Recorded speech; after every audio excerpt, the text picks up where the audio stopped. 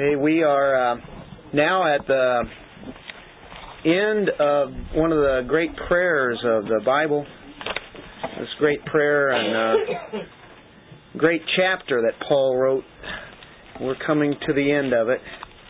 And just to quote our resident teacher, Martin Lloyd-Jones, he says, in many ways this is the greatest of which the Apostle Paul ever wrote. And then he goes on to say, there is none so strengthening to faith, nothing which so enables us to continue in the Christian life and warfare as a realization of these things. And it's like anything that you come upon in Scripture, wherever you're at, it seems to be the greatest. But boy, it's hard to find another chapter that's more powerful than this chapter in all the Bible for what God has done and done with us, and will continue to do. And then when you see this prayer, you see how powerful that is. And I think we have to be very much strengthened, knowing that God is so powerful. He's above any kind of power that you can even imagine. And realizing that all of this is true, and we have to look at Christ here. And when we look at Christ and all the things that He's done, really, all the things like our physical problems, our psychological problems, and even spiritual problems, all of those, they will not seem so important. They don't loom over us as important when we see what is going on here. When we gaze on His glory and we gaze on His majesty and all of His great power, and all of those things that we deal with just don't seem to really mean that much or so important to us when we see how He is in so much of control here. His holiness and His power and His majesty, His glory, and these glorious doctrines that we've been looking at in chapter 1. I hate to leave chapter 1. Just kind of lingered in it for a while, but when you think about these doctrines, and then you think about not only just the theology of it, but then we exercise our minds with that, and even our senses, and we start having some understanding of what God has done for the body of Christ. And it's mind-boggling, isn't it? Just very staggering to see who He is.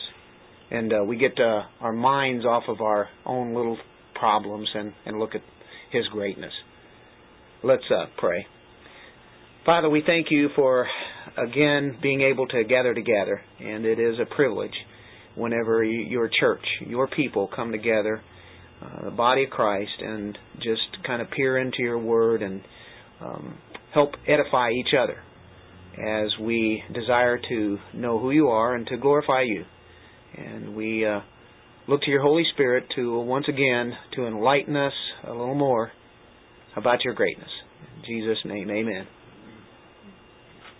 The place where we left off last week was about the power of Christ in His resurrection, and that is about as immense of power as we can think of, His resurrection power, and then the power that seats Him at the right hand, which means power. Anybody that sits at the right hand in leadership was considered to be the powerful one, and that's where He's at in the heavenly places. And then in verse 21, to kind of complete that sentence out, he says, far above all, so all these superlatives continue, principality and power and might and dominion and every name that is named, not only in this age, but also in that which is to come. And He put all things under His feet and gave Him to be head over all things to the church, which is His body, the fullness of Him who fills all in all. This is an amazing chapter, amazing last part of this prayer. he starts off with far above all principality. After he has stated the great power that Christ has, when you realize that's the power that He works in us, that's the power that raised Him from the dead, that's the power that seats Him at the right hand, and then he says one other thing. It is so powerful and so high and so mighty, it's above anything that you can even think of, and you think of what intelligence goes over human beings. Well, angelic beings, right? Even over them. Well, we know He created them. Well, sure, He should. But a lot of times we think of the heavenly places, the principalities, powers, the might. All of that is well above us, and yet He is well above that. And if you were thinking along the lines of, let's say, a traditional Jewish person, they use these kind of terms that are in verse 21, principality, power, might, dominion. That was the kind of terms that they'd use for angelic beings. And that's how they designated their rank, their order, their might that they had. It's interesting, these words are kind of similar to what we had looked at earlier in, let's say, verse 19, about the greatness of His power toward us who believe according to the working of His mighty power, the working, the energy, His power, His might. And now we get into principality and power and might and dominion, words of authority and power that just continue on here. What does this mean for us? Well, it means that the power of Christ far surpasses or goes over. The word far above is huperano, which means to be over and above. He's not only over them, He's way above that. I mean, exceedingly above. Extends it on out. And so Christ surpasses the power of all the hosts in the heavens, whether they be good angels or whether they be the enemy angels, the demonic host of Satan. He is far above them. Why wouldn't He be? He created them, right? And they try to defeat Him, but He's so far above them. And there's a cosmic war going on between God and His own angels are on His side, and that He uses as ministering spirits for us. And yet on the other side is Satan's dominion and his demons. And it is a matter of great importance in Scripture when we think about that great battle, but we know that God has no trouble in winning this battle. I don't know. I remember reading a book by Erwin Lutzer that really helped me out, because at one time, way back when, I used to think the devil and the demons were mighty powerful. I knew that God would win in the end, but boy, He's going to have an awful struggle. This is really hard.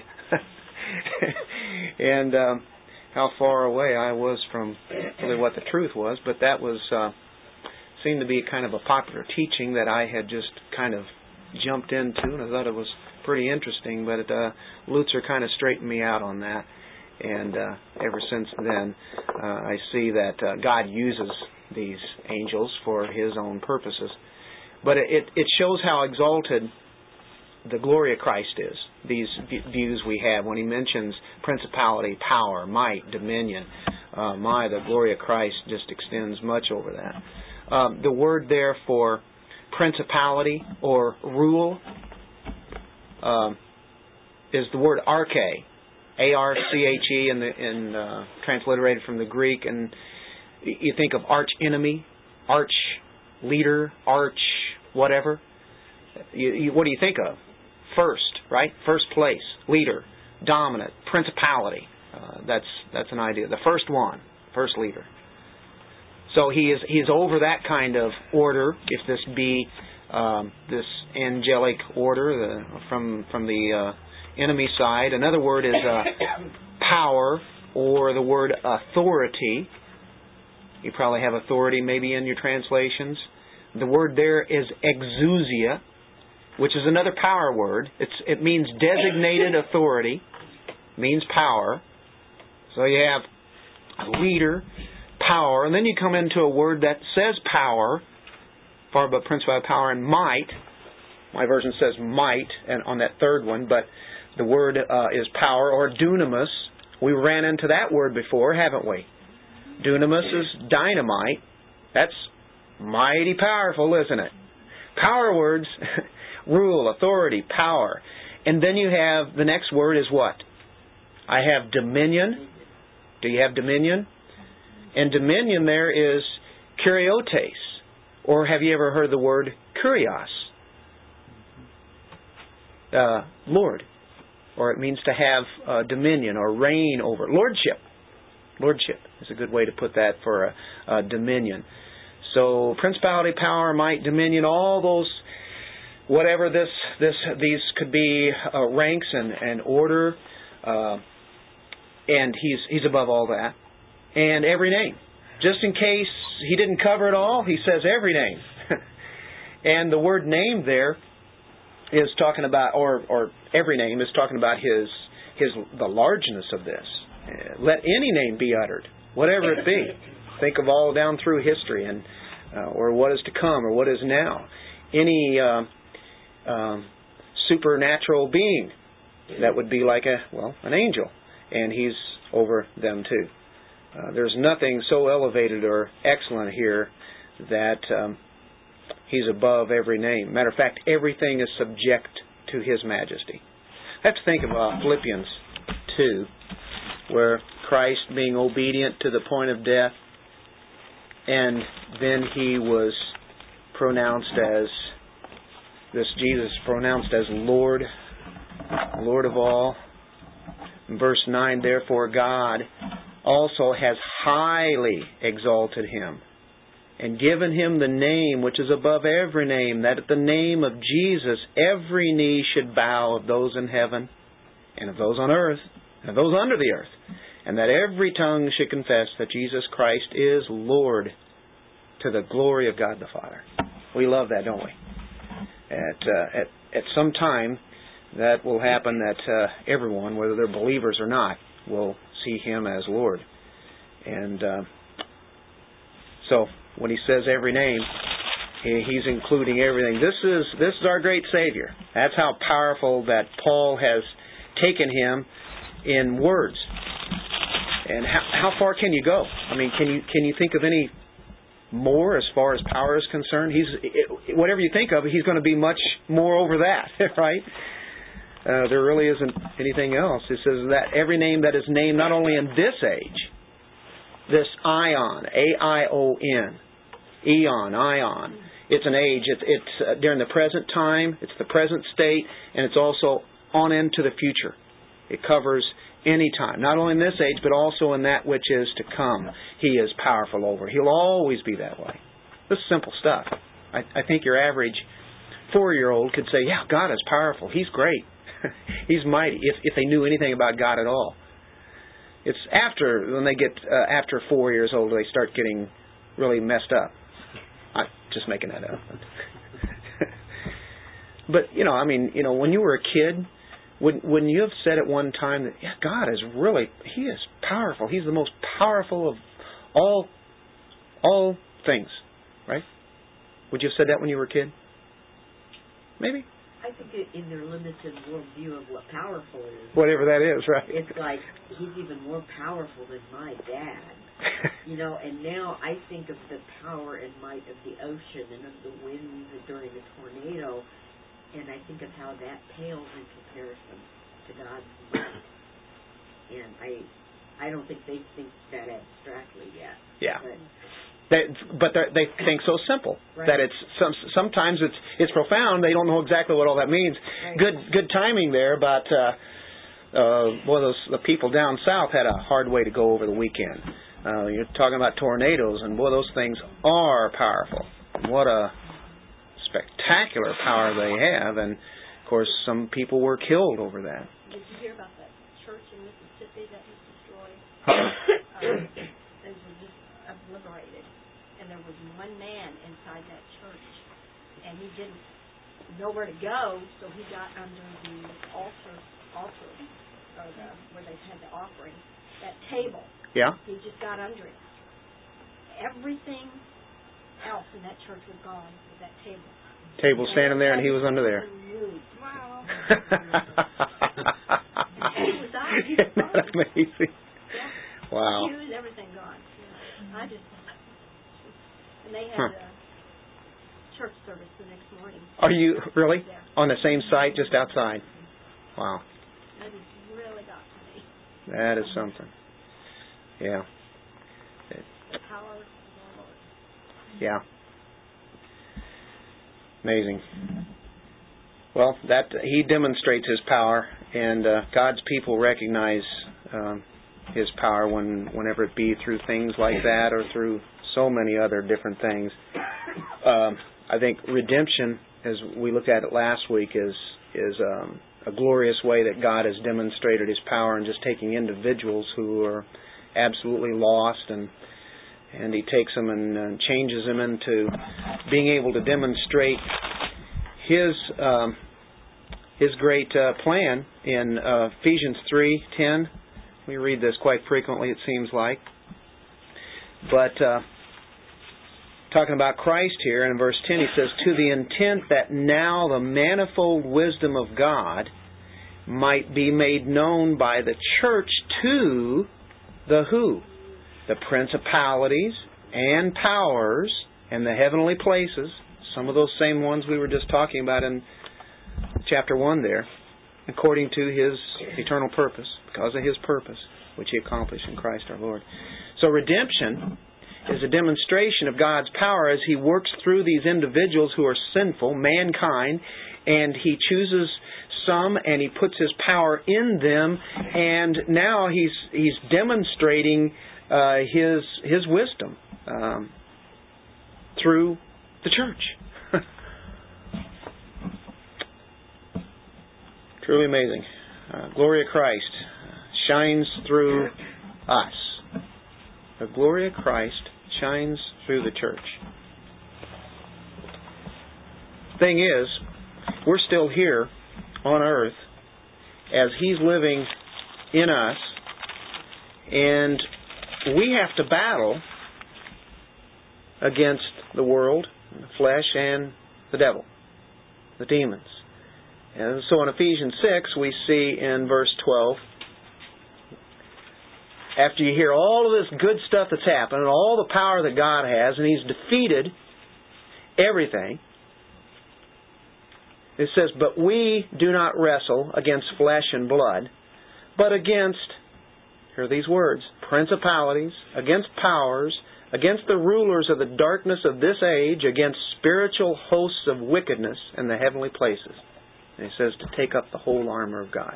Recognize that you're in the battle, you're in the war, you have a commander, you respond to him, you go to him as being the captain, but and you recognize that your armor is Christ. It is Him Himself as we're in this battle. But there again, we battle these principalities. But God has already defeated them through Christ. So we know that we already have victory. Even when we go to fight that battle, the victory has already been done. So our conflict will try to halt us from serving our great Christ and Lord, who is so powerful. It'd like to try to kind of stunt us down, to slow us down. Yeah, sometimes we're surprised. But we shouldn't be, because that's part of the plan of God in our battles, our struggles. And what to help us, gospel kind of gets killed right here, you know it? That we will have struggles. Now, what we need to do is recognize where the struggles are coming from. They're not from God, but they're being from His enemy. Yeah. And because we're the King's child, we also will have to, the enemies will be out for us. March on. God Yeah. could cause this to happen. Santa Claus. Yeah. Yeah. They constantly blame God, someone at my work, for everything that happens. She don't give me any good, though. She says there's good that happens. And instead we should be praising Him for that. But it's a human way to start thinking, well, why did God do this? But then we look at His overall plan. Yeah, you know, this Ephesians 1, if you didn't have any other chapters in the Bible, and that's all you had, you could live off this, you know. I'm thankful to the Lord He has given all of His revelation to us that we can sit here and read it. But it sure is comforting, isn't it? We really do have that victory. Now we go into the doctrine of the church a little bit in 22 and 23. And we see that He is powerful, He is majestic, and He is head over all things, and He said He's head over the church.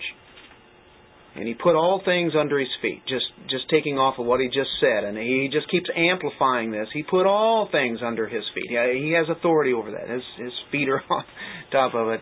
And He gave Him to be head over all things to the church. God wants us to realize, as He keeps repeating this over and over, about the greatness of His power. And that power is working in us. And now He starts to show exactly how it works in us.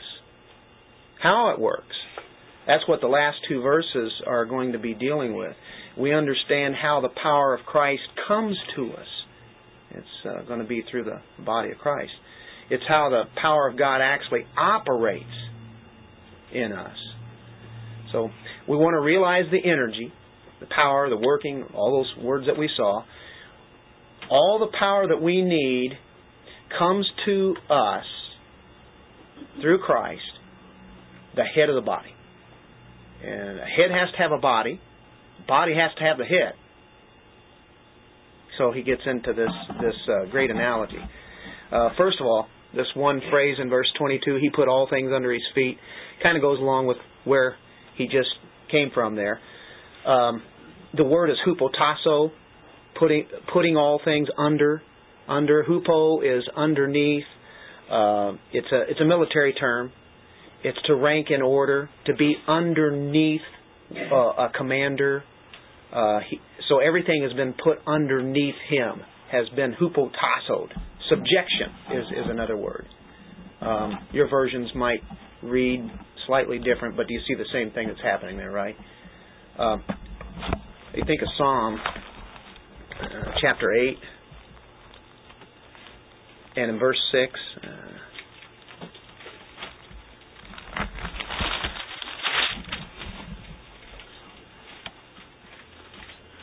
Now this is about the glory of God and all His creation.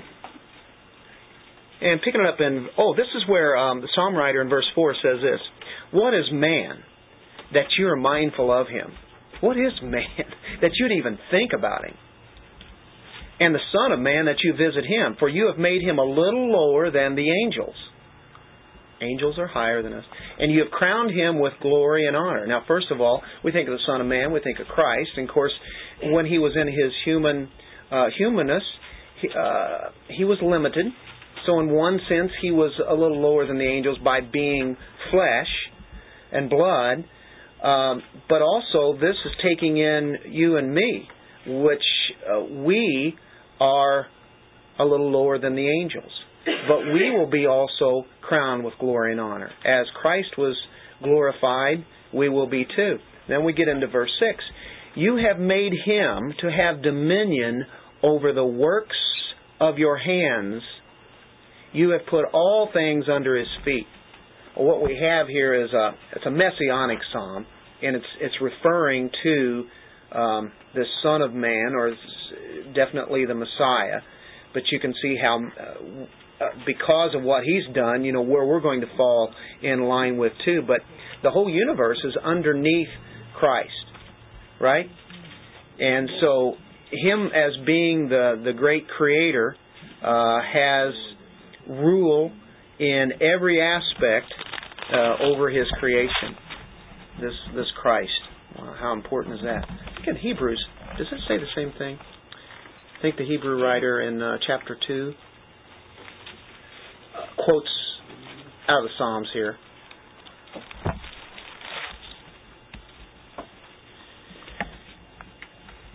Yeah, he starts in verse 6. One testifies in a certain place. He doesn't say this came out of Psalm chapter 8, but he does say somewhere. What is man that you are mindful of him, or the son of man that you take care of him? You have made him a little lower than the angels. You have crowned him with glory and honor and set him over the works of your hands. You have put all things in subjection under his feet. Here he's showing that Christ, in chapter 1, has been declared much greater than the angels. And in chapter 2 he says, in one sense he was lower than the angels, being the Son of Man, but he's been crowned with glory and honor, and now he's set at the right hand of the Father, but all things are in subjection under his feet. What'd you say? You said Psalm 8 was a messianic. Yeah, referring to the Son of Man or Christ, the Messiah, him being the one that would be ruling over the creation and all things. Does that make sense? Well, it was just kind of interesting because I was reading, after you said that, I was reading the notes for it, and it doesn't say anything about that, about it being a messianic psalm. Yeah, sometimes they might have it in headings, or sometimes they might have a note on it, or they may not. But the reason I call that messianic because it's referring ultimately to Christ and him and his. He was made a little lower, but yet he's exalted over them. And that's what the Hebrew writer uses to show that he's greater than the angels. But it's referring to Christ, and that's why I said that. Christ being Messiah, right. Mashiach, right. Same words there. All right. The head of the church, back to Ephesians 1, he put all things under his feet and gave him to be head over all things to the church. Head. This is the highest authority. And so this is where he starts the analogy of this body. The head is the source, the very center of the life of the church. The head is. He's the controller of all things. The head is. He's the controller of the nervous system. There's a nerve system that we have in our body, for instance. We have nerves, we have muscles, right? So if you keep this analogy going, the head has to control the systems that operate in the body. There's not a part of the body which is not controlled by nerves and the nervous system. Everything goes there. It sends the signals through the nerves. Well, if we keep taking that analogy, we see the life in every muscle and every part is gotten there by the energy that works through the nerves. The power is there. All the nerves are traced where? To the brain, right? They come from the brain. That's the head. So the head controls all the energy that goes to the rest of the body. So every ounce of energy that we have, God is the one that's controlling that in this particular body, this part of the body, this part of the body, that cell. And so God is, or Christ is the one that's controlling that. We have no life apart from Him, do we?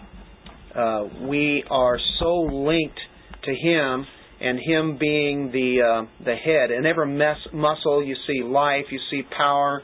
It's supplied by the nerves that goes to it. Now, if you think of muscles, to develop a muscle, we have to exercise it, don't we?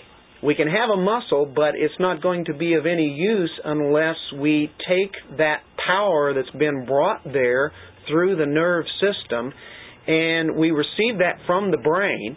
God gives us all the power that we need. The only thing is that sometimes we don't exercise our muscles, and the muscles are flabby and they don't operate the way that they should be. So the power is there. The power is received from the brain through the nerves, but sometimes we just don't exercise the muscle. And remember, he says that He works in us, but we are to do what? To work it out.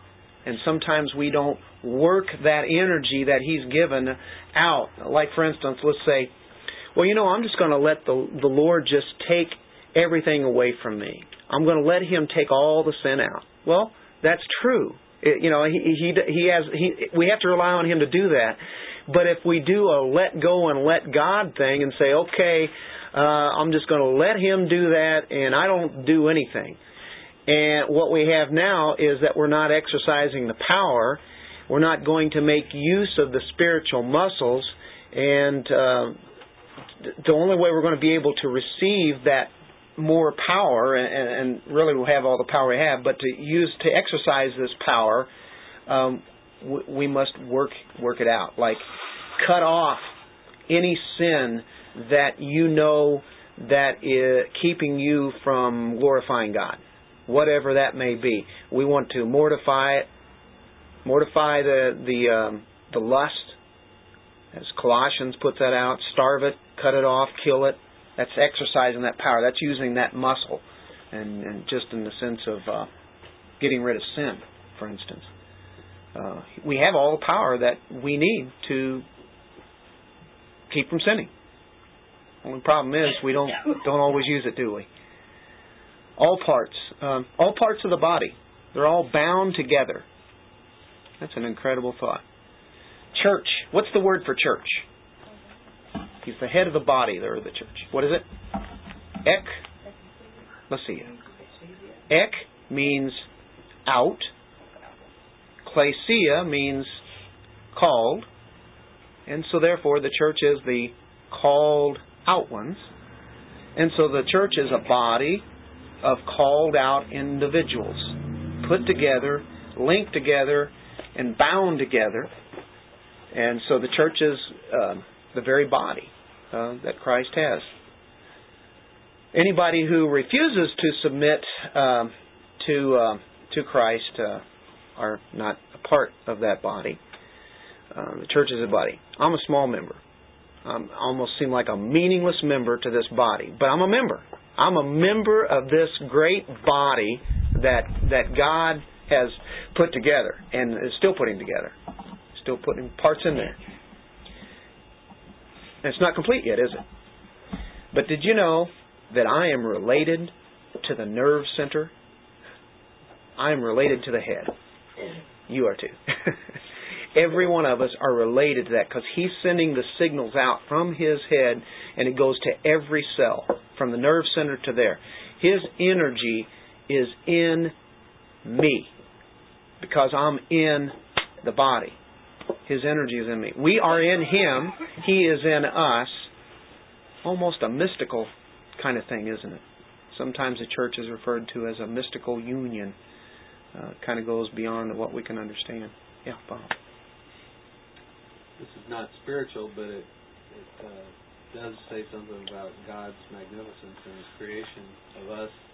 I was reading yesterday a little thing about the nerves in the hands, or touch sensation. That in 1 square inch of your palm of your hand is something like 67 miles of nerve endings. I don't know how they figured that, but if you think about that, you know, the sensation of touch. And then I thought about leprosy, you know, which is the not having that sensation, you know, and that's when people... Are you reading Simply and Wonderfully Made? No. It was there. No. Was it? Isn't that? I just think of that today too. You guys read that? Yeah. But you know, it's just another mind-boggling thing. That, well, first of all, that we could even have the science now to understand that, but you know, we take that so for granted. And you know, you were just talking about you're connected to the nerve center spiritually, Right. And so. I just wanted to kind of put that in there. What better picture, you know, that He's given us God the natural can nerves, and then are also connected spiritually. something we can kind of grab a hold of a little bit. So, you know, maybe there is a lesson to that. We should be in touch with Him, with the center. Yep. That's what he does in that whole book, if you're fully moving. Really? Who wrote that? Philip Brand and Yancey. Yancey and Yancey. Philip Brand, Okay. or Paul Brand, who was a hand surgeon, a leprosy doctor. Oh, wow, okay. Yep. He makes exactly those comparisons. Great insights, aren't they? Whole workings of the body. Yeah. That book has been around quite some time. 70s, maybe? 60s, 70s, something like that. Excellent book, though. And that would certainly be going along with what this is talking about tonight, just in these two verses. The word for body is soma, if you've ever heard of that one used, but we're dealing here with an organic body. It's not some kind of an organization here, but we're talking about an organism, a living organism. In chapter 4, verse 4, he has a section here where he deals with the unity of the Spirit. He says there is one body. There we go. Just one body, one Spirit, linked together there in Christ. Just as you were called in one hope of your calling, one Lord, one faith, one baptism, one God and Father of all, who is above all, and through all, and in you all. One body. We are in that. We are so linked together, we don't know how much we really are, because we have the same relation to that head. I mean, we do different things. We're our own individuals, but yet for the rest of eternity, with the rest of the body of Christ, we're going to relate with in just an amazing way. If you look in Ephesians, just in Ephesians alone, I think you can see analogies of what the church is. There you see body, and that's obvious. You'll see it in chapter 2 dealing with a building where Christ is the cornerstone of that building, the chief cornerstone. And so there's the main part of that building that's taken off from. Also, you see that we are the bride of Christ, like in chapter 5. The church is the bride of Christ. What a great analogy there. And Paul also relates to the church as kind of like being like an empire. You think of the Roman Empire, for instance. We're like an empire in that Rome was the great central seat of authority, and then the people of that empire were scattered throughout all the rest of the known world, and there were various officers, different leaders and such, who governed that empire. And so spread out all throughout this empire, in that sense, throughout all the world, is this, again, it's the church. Or in John 15, I am the vine. You are the branches. A branch cannot live off of itself at all. It's connected to that tree. That's where it's going to get the sap, the very life, the very life to be able to continue to live on.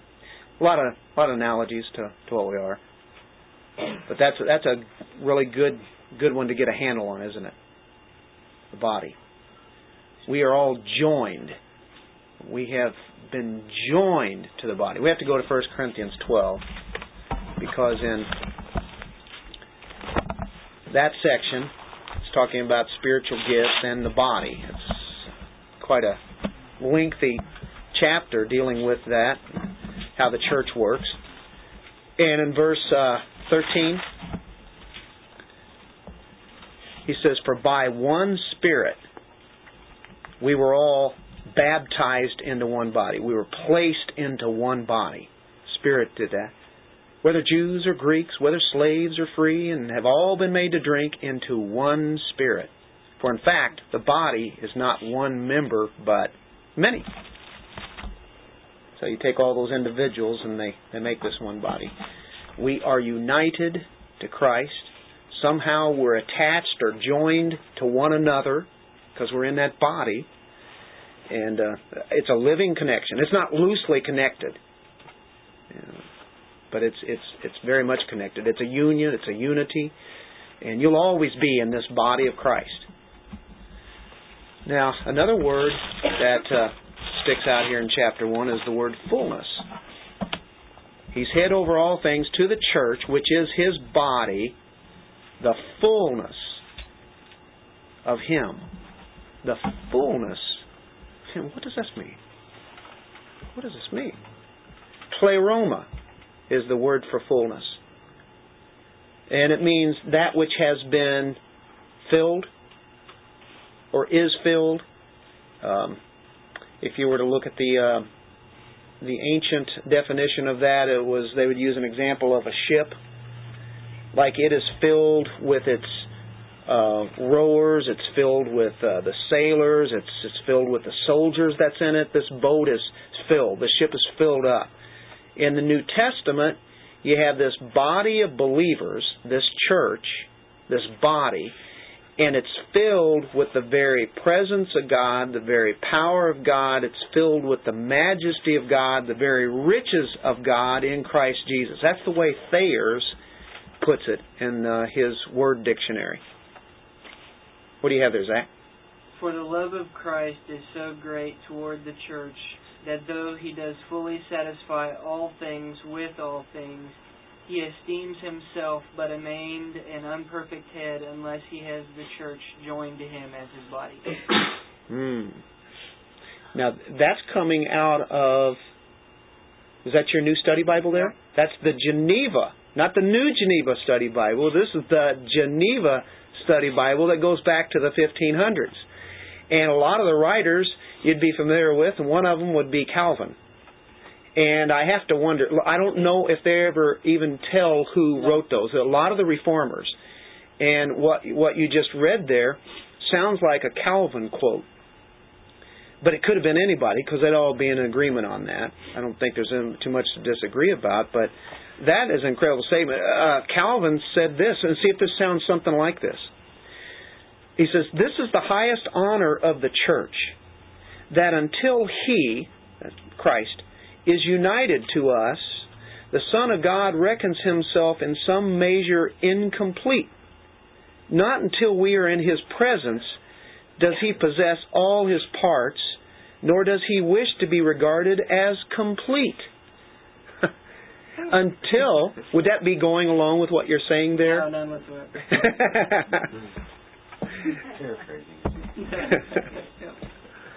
Somebody stole His work.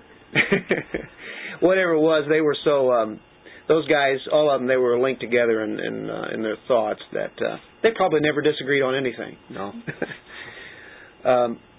But what are they saying there? Or they're saying that Christ, and I don't want to go and expand over this so much where it sounds like He's in need. He doesn't need us. But biblically, there is the other sense that He, right now, the way that He has done it, and He has wanted to do this is His plan, is that He is incomplete without His body. And until He gets that body complete, whenever that time is, He will not be complete. His body won't be complete. He still has people to bring into it. Now, that's putting it in a human way, but it's like He desires it to be that way. His body, if you have a head, you can't be without a body. And He's desired to do it that way. The body certainly has to have the head. The head has to have the body. Yeah. Yeah. So in one sense, you have to be really careful with this, but in one sense, His fullness is given to the church. He wishes to be regarded as incomplete until this comes about. The body is being completed. It's being perfected. Christ is characterized by what He did without and what He still does without until the consummation.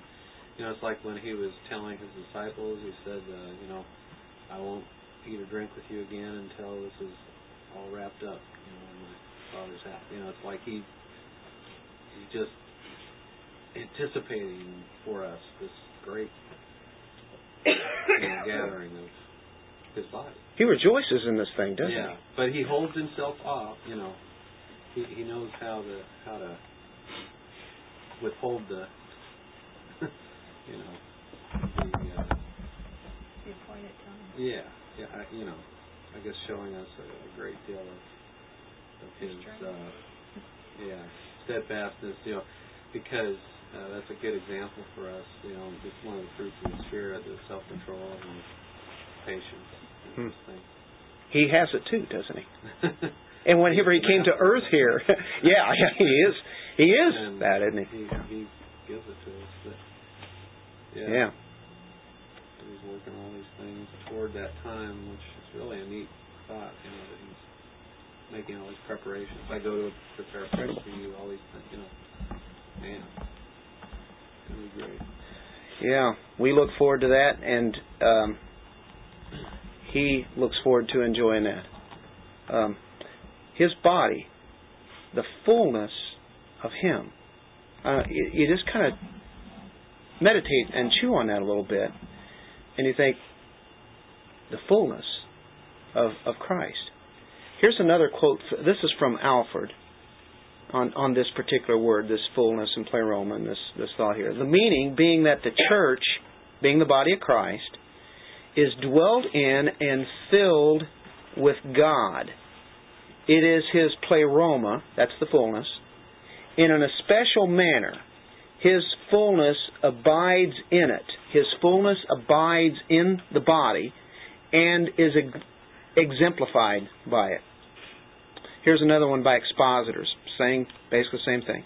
The church is not only Christ's body, but that which is filled by Him. His body, but He fills that. Christ is not only the head of the church, but its fullness. Go to Colossians 2:9, and he uses that word pleroma, maybe in a slightly different way, but here it's talking about the Godhead. For in Him, in Christ, dwells all the fullness of the Godhead bodily. Now, that word fullness there, that's pleroma. That's the reason we went there.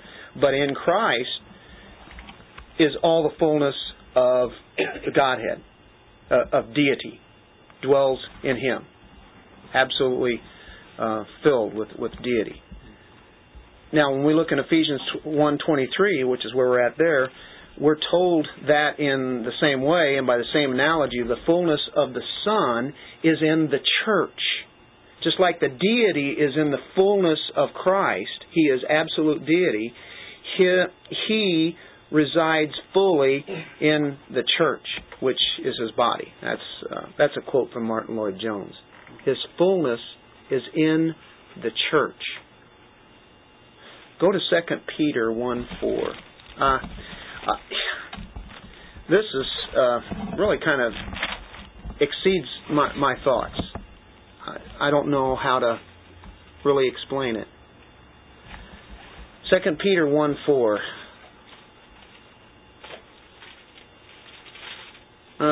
Pick it up in verse 3. As His divine power has given to us all things that pertain to life and godliness through the knowledge of Him who called us by glory and virtue, by which have been given to us exceedingly great and precious promises, that through these you may be partakers of the divine nature, having escaped the corruption that is in the world through lust.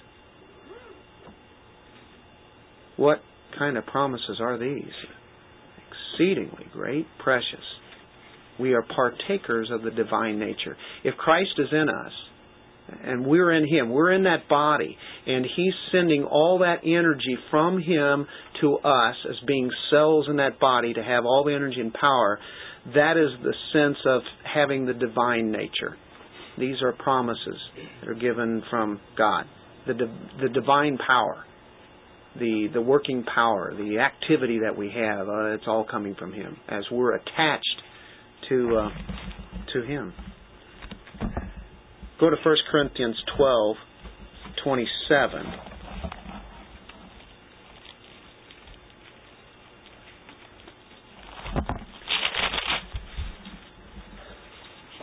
Now you are the body of Christ, and members individually. You are the body of Christ, and members individually. You are the body of Christ. We hear body of Christ all the time, but this belongs to Christ. It's part of Him. Christ needs His body. Head needs a body. Head must have a body to manifest the glory of that head.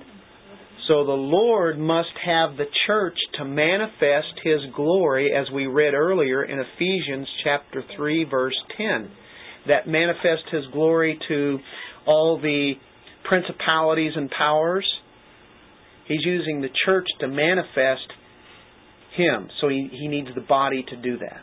Or that's what He's designed to do. He has chosen to display His incomparable majesty through us. The church, the body, is being made complete. One day it'll be finished. Talked about kind of, I think it was a moth, and then it was cocoon, and they were talking about how I guess the person decided to help the body, to help the little moth. They seen it was struggling greatly inside of there, and so they decided to help cut it with a little bit of a fine scissors, so it didn't have to struggle so much. And eventually what they did, they kind of helped cut it away to make it a little easier for it. And what it did is it turned around and died because it needed to build the strength up in the cocoon. Plus also with the struggle in there, I think there was some kind of nutrients that it has to build up within itself so that it may develop into something beautiful. Sure you are talking about chickens. How do chickens work? It's the same thing. It's actually the shell. Yeah. If you break the shell open for a chick, it'll die. Yeah. If the chick breaks it open, it'll eat the shell and live. It needs its own struggles and it needs all that to become its perfect gloriousness. So are we saying if Christ would take us, as soon as we become Christians, all of a sudden we wouldn't have to go through the rest of this life and this world and go right on into heaven? I mean, He could do that. But He has chosen to make us be strengthened here by going through the processes that seem to be a struggle, which is actually a good thing. Yeah.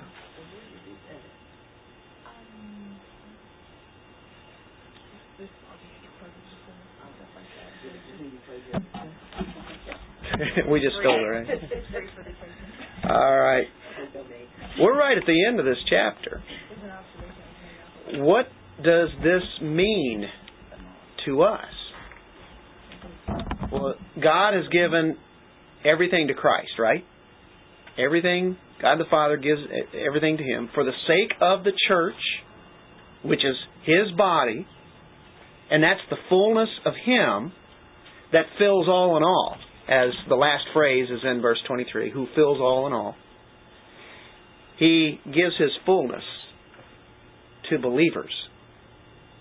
Not that we use it all. But as Calvin said, this is the highest honor of the church, being this in this body, and that He is united to us. That can you think of anything higher than that, being united to this head who is Christ Himself? We're actually united to Him. We don't see that. We certainly we've experienced it, but we don't know what really all that means. But the fullness of Christ is in His body. Good, but after kind of going, okay. But just remember all that power.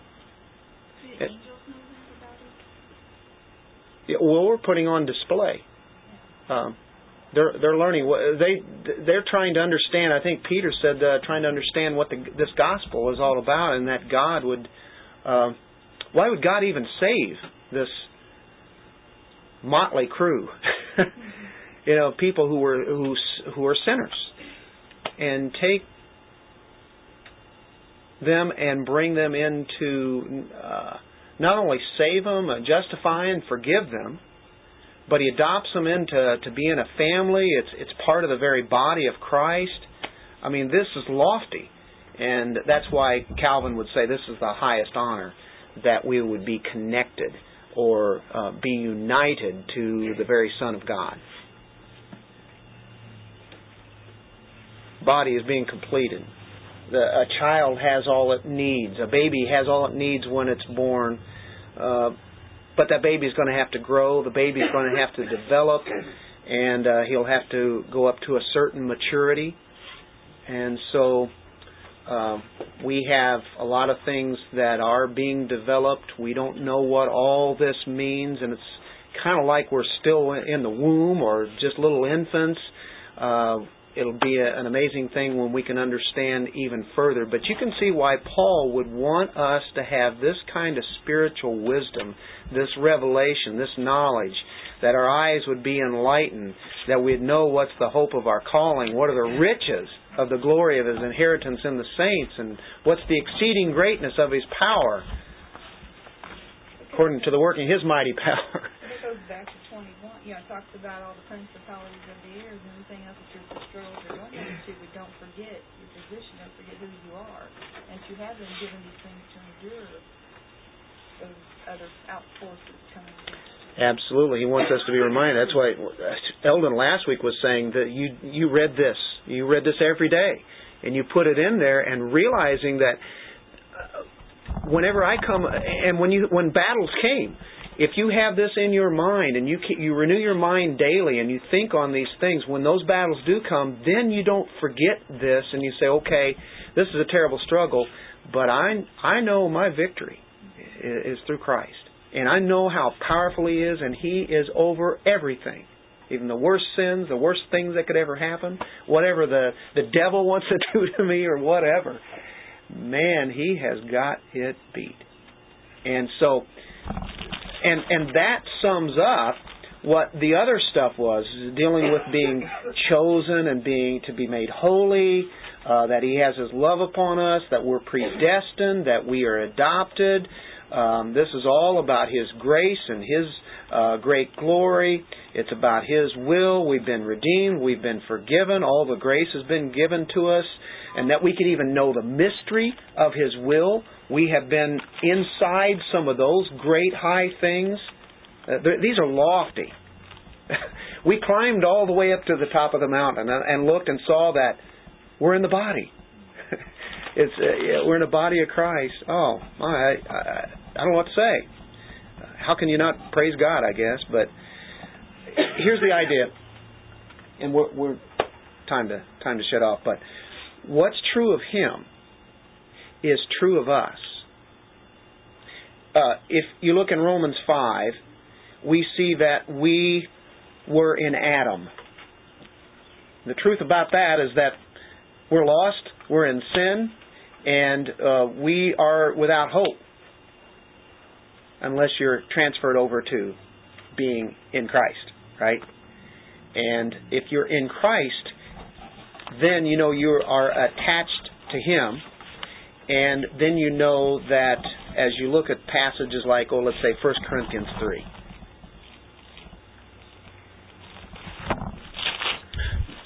Verse 21.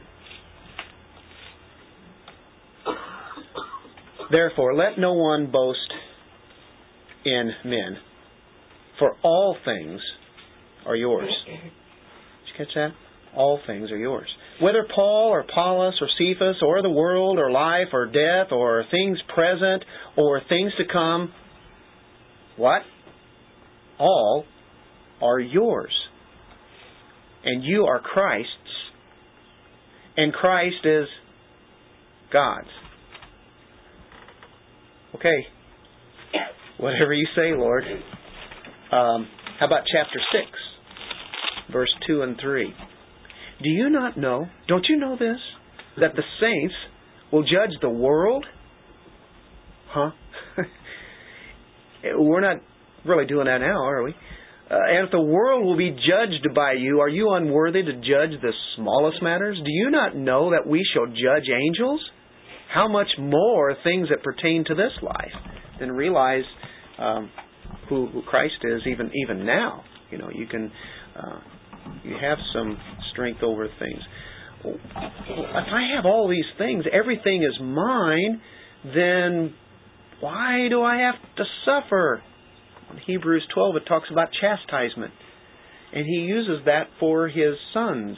For if they're not His sons, He doesn't chastise those in that sense. A father has to bring on discipline for them. And you go to Psalm 119, the longest chapter in all of the Bible. And we're going to read all that chapter tonight. No. Turn to verse 67. Before I was afflicted, you guys know this one? I went astray. But now I keep your word. Before I was afflicted, I went astray. Must be a reason.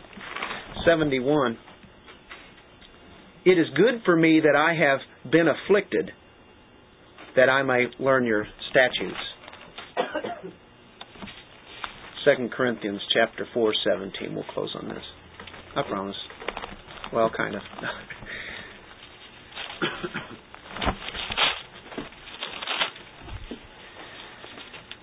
16, therefore we do not lose heart. Even though our outward man is perishing, yet the inward man is being renewed day by day. Here we go. For our light affliction, which is but for a moment, is working for us. There's that power word, working. A far more exceeding and eternal weight of glory. Oh, by the way, while we do not look at the things which are seen, but the things which are not seen. For the things which are seen are temporary, but the things which are not seen are eternal. The point of this great prayer is that we'd understand how secure we are in Christ, how unwavering He is, how immutable is the very hope that we have. Eternal life and the position that He's put us, the eternal inheritance that we have. Power of glorification is waiting. And right now it's presently operative. It's working right now. He is working in us all the way for His glory now and His glory later. And we too will be in on His glory. And that's the end of that prayer. That is immense. I wished I could have really been able to teach it with much more strength. I fall so short of what all that means. That chapter 1 is very special. And I would have to say that this is right at the top of one of my favorite chapters in all the Bible. I have enjoyed this immensely. We're not done. We have chapter 2. Thank you guys for coming out. It has been a joy. I can't think of a better place to be at, right, in that section there or with God's people. Eldon, since I think that's probably one of your favorite chapters, if not your most favorite chapter, could you lead us in prayer? Let's just pray that few verses there. Let's do that. We pray, just put your own self in there. I pray that the God of my Lord Jesus Christ, the Father of glory, may give me a spirit of wisdom and of revelation in the knowledge of Him. I pray that the eyes of my heart may be enlightened, so that I may know what is the hope of His calling, what are the riches of the glory of His inheritance to me, and what is the surpassing greatness of His power toward me who believes, and that this is all in according with the working of the strength of His might, which He brought about in Christ when He raised Him from the dead, and seated Him at His right hand in the heavenly places. Amen. Amen.